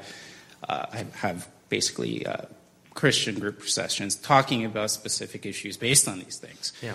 And I have two personal questions to ask you. The first question I have is, and I'm going to explain it myself just like how you did just a second ago, is basically I've noticed that science has evolved to a certain point where it has split its opinions to the point where Darwinism, or actual Darwinian science in general, has basically even discredited science itself from other people of different professions. For example, archaeology, engineering sciences, whatever. The point is, and I'm going to use this as one question for you. Has Darwinian science, in your opinion, made itself as its own religion, or as a definition as a religion? Because it is, in my opinion, it's made itself into to the point where it's basically turned into its own club, and it's basically turning itself on its own people in its own right. Even the people who are even have no belief in God in the first place. Mm-hmm. The second question I have for you is, if people have even researched or even come to the idea of transhumanism, while going through my research through it and actually pursuing it myself and understanding it, transhumanism has many different definitions of it by the grasp of how human civilization will actually either evolve or destroy itself. But my question for you is transhumanism the pursuit of God, or is transhumanism, in their standards for Darwinian science in some way, is it the pursuit of becoming a God? Okay. Because that answer has been asked many times for thousands of years, but different definitions. But this is the version that we are at. Well, this is the actual question right now of our generation that we must actually ask, in my opinion. Okay. But I'm going to leave it at that. Thank you. Okay, well, quickly, evolution is a very, very old religion. It's not new. One of the things that people are fooled into thinking is that this sort of Englishman in the cold light of scientific experimentation and observation on the Galapagos Islands on his trip around the world on the HMS Beagle suddenly stumbled on a truth that nobody else had ever thought of before and came up with the idea of evolution. That's just a myth. And I've written on that subject. But the idea of the doctrine of evolution goes back to the ancient Babylonians. It was there amongst the ancient Greeks. They had quite a developed doctrine of evolution. You had the Greek chain of being as well. It's there even in the totemism of American Indian religion, what is represented in the totem pole. So you have the only alternate worldview from an origins point of view to creation has always been evolution. And this is why when Darwin advanced ideas that he got from various places and then tried to offer a mechanism to explain it, this is why people like Dawkins have said Darwin made it possible to be an intellectually fulfilled atheist. Because before, it very much felt like there was absolutely no independent verification for this religious hypothesis of everything springing into existence from nothing, from nowhere, and biogenesis, just the idea that things just arose and created themselves, and so on. And by the way, chemical evolution is at very much an impasse right now.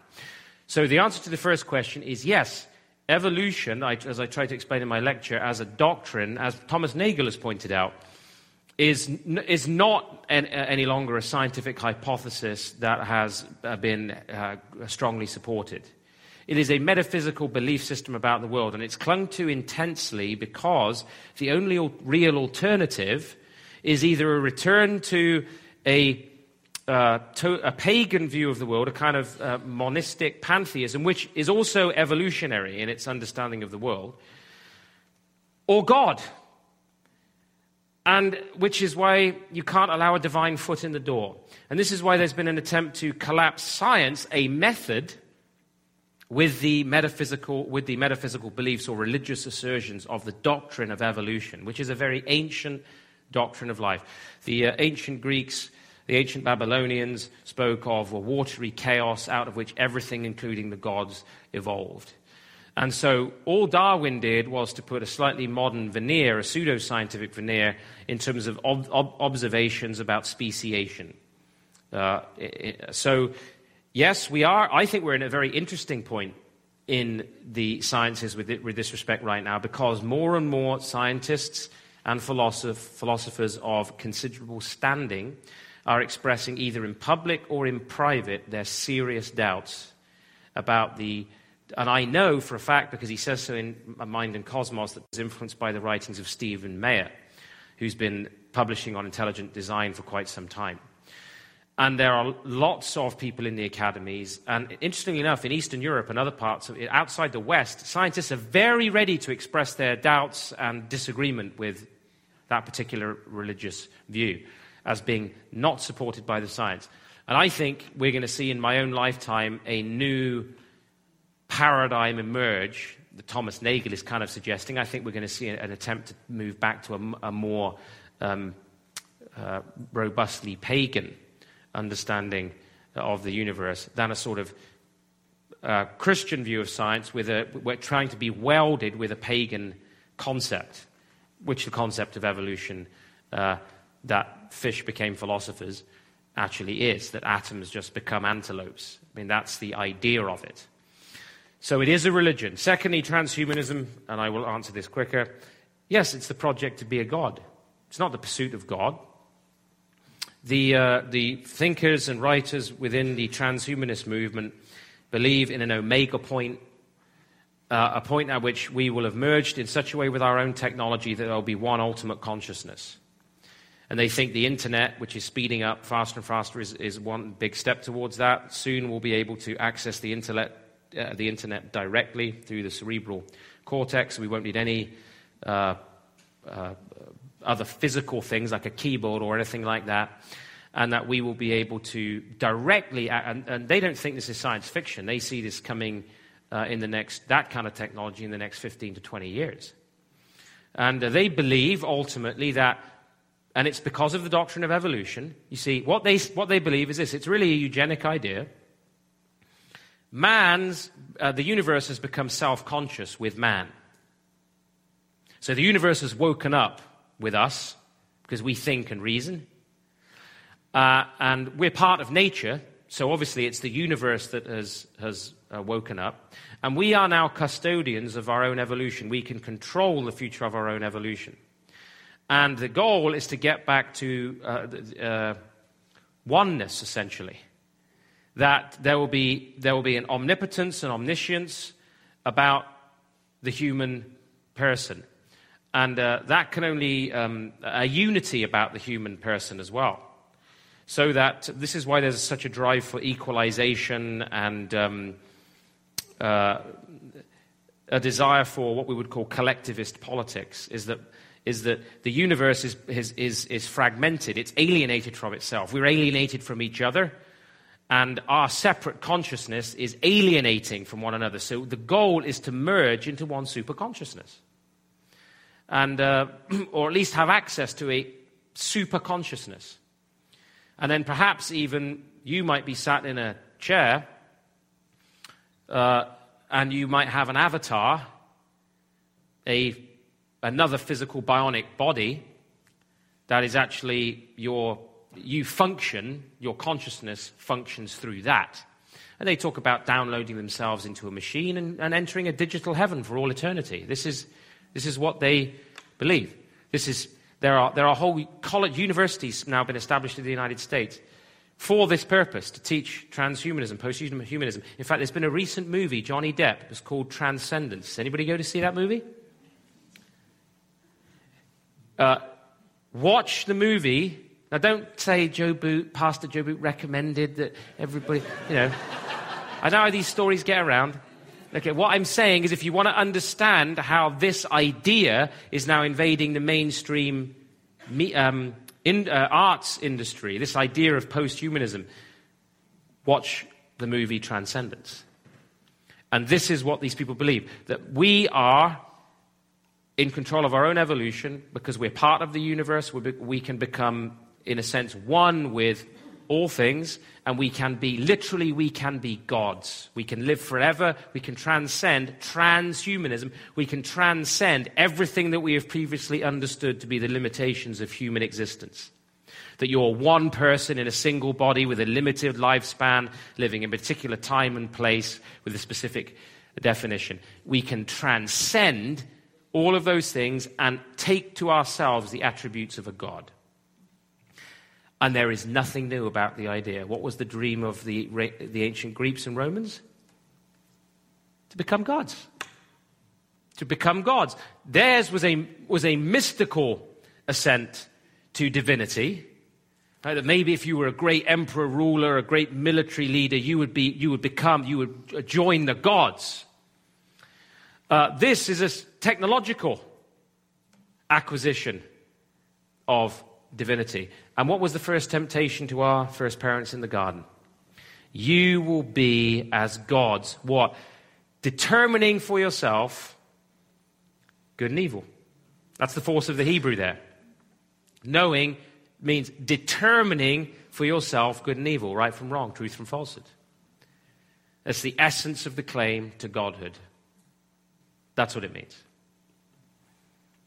If you want to read a book on that, actually, I just wrote the foreword for a book by David Herbert,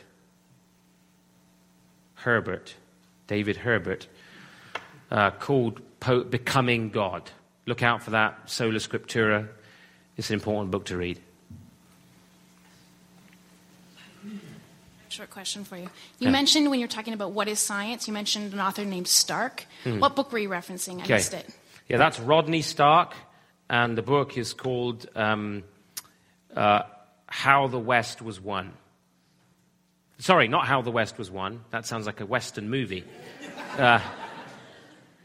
It's called How the West Won. How the West Won. Yes? Hi.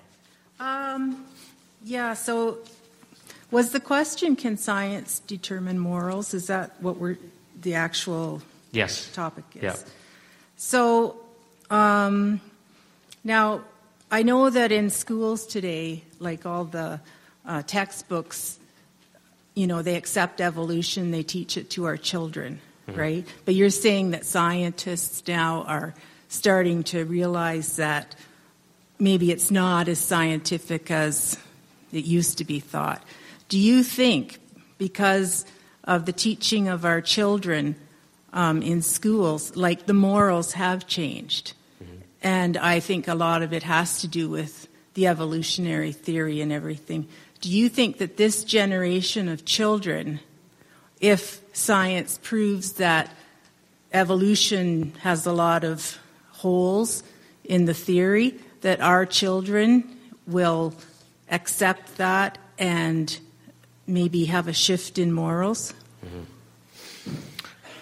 Okay, so first of all, let's just remind ourselves of how science works. There is no such thing as a scientific certitude, because science is always open to change and modification based on new observations, supposedly. So even the most established, think about this for a moment. If I were to ask you, will the sun rise tomorrow? You'd say, yeah. But you haven't observed the sun rising tomorrow yet, have you? That's not a scientific statement. Now, you might say, well, it's always risen before in my experience, but your experience is pretty limited. And the fact that it rose before doesn't guarantee that it's going to rise again. That's a metaphysical belief in a law that you can't actually observe. So evolution, part of the problem with evolution is it's neither verifiable nor falsifiable. Because it's a religious perspective, pure in a scientific sense, it's impervious to falsification or verification today, because every new observation is just interpreted inside of it. Have you noticed that? So whatever it is, however counterfactual it may be, there is some cockamamie way of explaining how that could fit into the evolutionary paradigm. So what I was saying was that not that evolution as a religious worldview is going to be disproved by the empirical evidence. I think there's been inadequate evidence since the 19th century, since the whole idea was posited. We've got Charles Darwin himself said that, why am I not kicking fossils around in my back garden every day? Because if a gradualist model of evolution were true, there should be such innumerable transitional forms everywhere. He said they should be plentiful. He says this is the most obvious objection to my theory. Well, after 150 years, we have less evidence today of anything that would be regarded as demonstrably transitional. So a theory was posited by a famous evolutionist, Stephen Jay Gould and Niles Eldredge in the United States, called punctuated equilibria, or the fluky monster theory as it was dubbed, that basically what happened was that evolution sped up and went really, really fast in geological terms and gave us all these new species, like the Cambrian explosion as they call it in geology, but never left any evidence of itself. So there you have an explanation that's allegedly science that explains why there isn't any evidence. So what I'm trying to say is that there are today increasing numbers of non-Christian. That doesn't make them unbiased. They're totally biased, right? I'm just saying that there are lots of non-Christian philosophers and so, because right now, if you're a Christian and you're a scientist or a philosopher, well, that's just religious. You're just bringing religion into science, because they've said science is atheism, even though the foundations of science are Christian. So it's noteworthy that going back over 10 years now, the New Scientist published an article called Bucking the Big Bang, in which about 33 PhD-holding physicists, astrophysicists, cosmologists, etc., said the time of the era of the Big Bang cosmology is coming to an end. And I'm sure it will. And what's happening within the people are increasingly questioning neo-Darwinism, the idea that natural selection, which just is a tautology which says the survivors survive, that's all it means. There's no description of fitness. You can't open up a book on evolution and say, right, here's what fitness means, so that you can make a prediction. Science is supposed to predict things. Nobody can predict in that way. There's no definition of fitness. It's just the survivor survives. There's nothing scientific about that. So you take natural selection and random mutations is supposed to have given us everything. All what we would call biodiversity, genetic variation, is supposed to have been the result of natural selection. Natural selection can't work on anything that is not already a fully functioning and operative system, like a living cell, which Darwin thought was sort of some blob of protoplasm, which we now know is a factory beyond our technological ability to even fully understand. Just a cell. That you have to have a fully functioning system before you can even talk about natural selection or mutation. Hence the problem of chemical evolution. But even then, how did this cell learn or develop the genetic variability to develop sight and hearing and think and all of those things? I mean, it's just, you have to believe in so many miracles. And they talk about Occam's razor. I mean, you need one miracle after another. Now, what I'm saying is that increasing numbers of scientists and philosophers are questioning that it isn't established. It's not like, as Dawkins says, it's about as in doubt as, that the Earth orbits the sun or something like that. This is just nonsense. This is a story about origins that cannot be verified. That's what Thomas Nagel is saying. Now, we shouldn't be having our children taught that doctrine anyway. That's my opinion. We're starting a Christian school in Toronto. Classical Christian School opens in September. The doctrine of evolution is as it's currently conceived, and it is, in fact, it's pagan in origin, it's a pagan idea. We've tried to weld it with Christianity. It doesn't fit. So, really, we should be focusing now on educating our children in a proper understanding of science, and, yes, teach evolution as the dominant cultural hypothesis. It's a cultural myth, but we can call it a dominant scientific hypothesis about origins, and then we critique it. That's what teaching is about. That's what we ought to be doing. Now, if and when that paradigm changes, if our country remains non-Christian, they're not going to be teaching the doctrine of creation and intelligent design. It'll be something else. It'll be a permutation something in Thomas Nagel's direction of the universe is actually mind. Paul Davies has talked about the universe as a quantum computer. The co-discoverer of DNA, Sir Francis Crick, has said that aliens brought life spores to Earth, and that's why it's called panspermia, and seeded our Earth. Some super advanced alien race. This is the co-discoverer of DNA. Okay, that's what he believes about, because he cannot even imagine an imaginary path to life from lifeless chemicals. So we're more likely to have something like that in a non-Christian context than the teaching of a biblical understanding of reality. So I wouldn't wait for that. We'll be waiting a very long time until we've re-won Canada to Christ. I think our obligation as parents is to ensure that our children are receiving a biblical worldview education, and that we teach them to critically engage with all of these theories and ideas, so when they get to university, they don't lose their faith in the first semester because a professor mocks them and says, "You're so stupid because I read the moral landscape," and this is how people think. They think that so-and-so said this and so, and you're an idiot because you're a Christian. And often Christians sit there and they say, "Oh, think of that. My pastor didn't help me with that. I learned Bible stories." Well, yes, but those accounts give us a worldview and understanding of reality by which the medieval era gave us science. Gave us the sciences.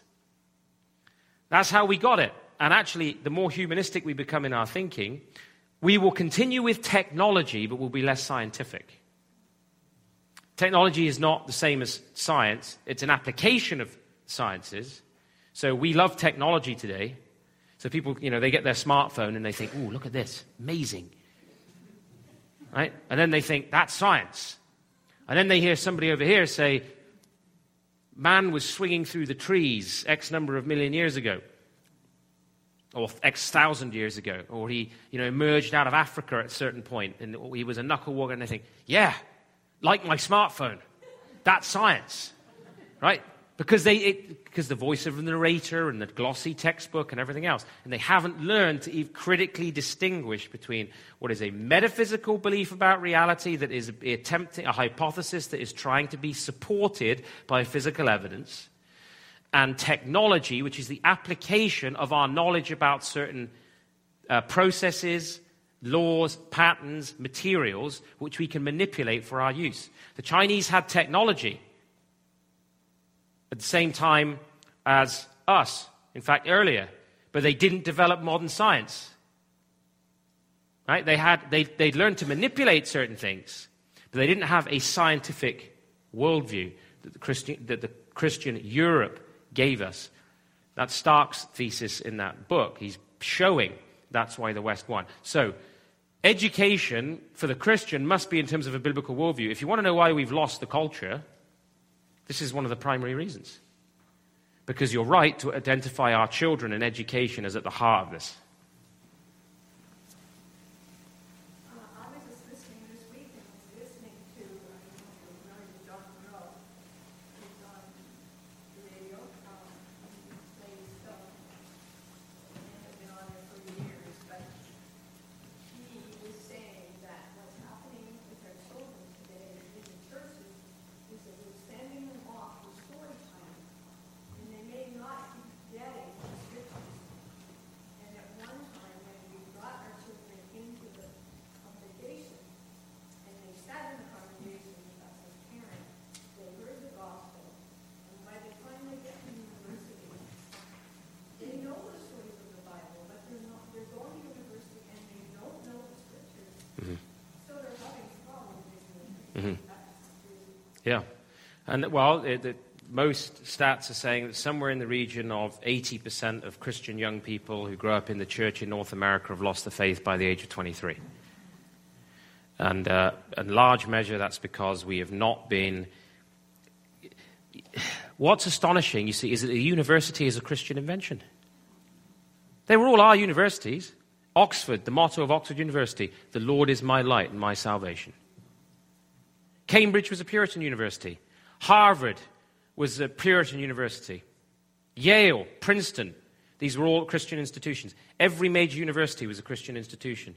It's the last medieval institution. We gave the world the university. And we've let it all go because of the very reason that we haven't placed the Word of God at the heart of our thinking. We've not set apart Christ as Lord in our hearts. And then educated and taught in terms of the faith, to pass on the faith, not just Bible stories, as you say, but a true biblical understanding of the world that is more than defensible. I've taken the biblical worldview to atheists and philosophers at different universities, and I've never been ashamed. Because this is it's the only intelligible worldview. It's the only one that makes sense. And when it's defended faithfully, God illuminates people's minds and hearts to see it. Now, winning an argument doesn't mean you win somebody to the faith. I've had people say to me, yep, you're right, but I want to do what I want. See you. I've actually had at universities, in fact, I was at Oxford once, say that to me after I walked them through an argument for human knowledge. And he was a philosophy student. I think he was in year 3 or 4. He said, well, I guess the only solution is silence then. I said, yeah, that's the only alternative to speaking and presupposing the language, logic, rationality, truth that transcends your mind and mine. He says, well, I won't say anything.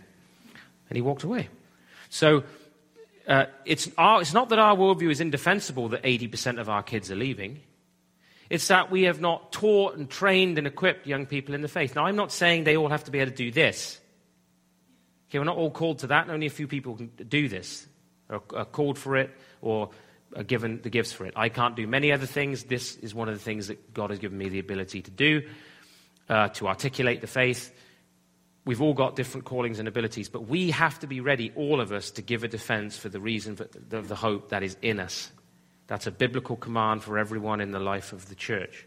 And if we were equipping our young people with that from this, why do you think that the modern state wants all-day kindergarten and wants to keep kids in school right through to the upper grade, to the late university, and keep them under that influence for as long as humanly possible? Because the classroom is the new pulpit to preach the new faith to transform the future.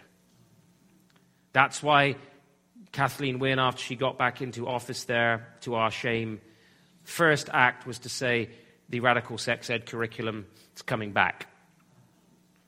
That's what she's going to do. She's got a majority now. People can't stand in her way. And that's just the tip of the iceberg. That's just the bit that you can see. And the purpose is to indoctrinate and retrain the mind in terms of a fluid, plastic vision of reality. This is about utopian dreams where man is God in an equalized, utopian, static society. And where the idea of the family, ultimately of private property, of husband and wife, children, is abolished. That's their objective. And people think, oh, I've been called, Joe, you're an hysteric. No, this is exactly what they articulate themselves. You just have to read it. So, don't know why I said all of that, but yes, you're right. I think that's what I was saying, I think. I'm going to jump in here. Unfortunately, we've run out of time, but thank you, Dr. Boot, for answering those questions. Yeah.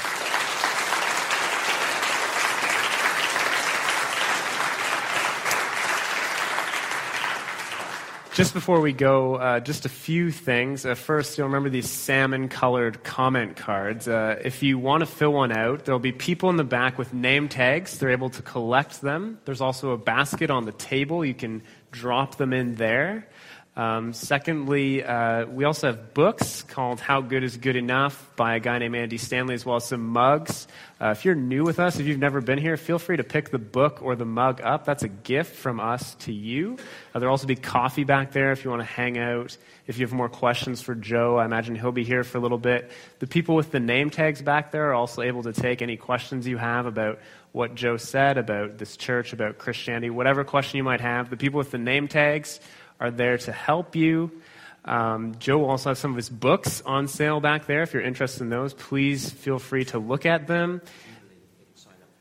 And his journal, Jubilee, is free. I know he's saying the truth because I signed up for it. It was free, and it comes to my house regularly. So feel free to sign up for that journal. He writes in it regularly, as well as a lot of other people that do thinking like Joe.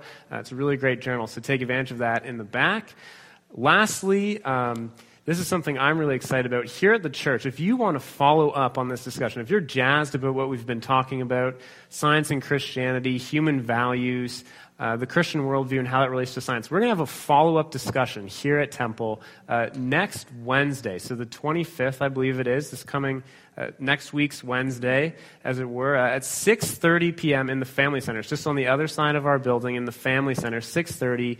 It's going to be a small group discussion for whoever comes, no matter where you're at, whatever your beliefs are, just to talk about some of the things we've been talking about tonight and follow up on that, learn a bit more. So you're all welcome to join us 6:30 next Wednesday.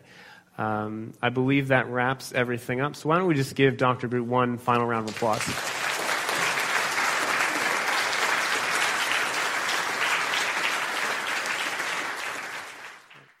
Thank you for listening to this message brought to you by the Ezra Institute for Contemporary Christianity. Please feel free to share it with friends, but do not charge for or alter the material in any way without the express written consent of the EICC.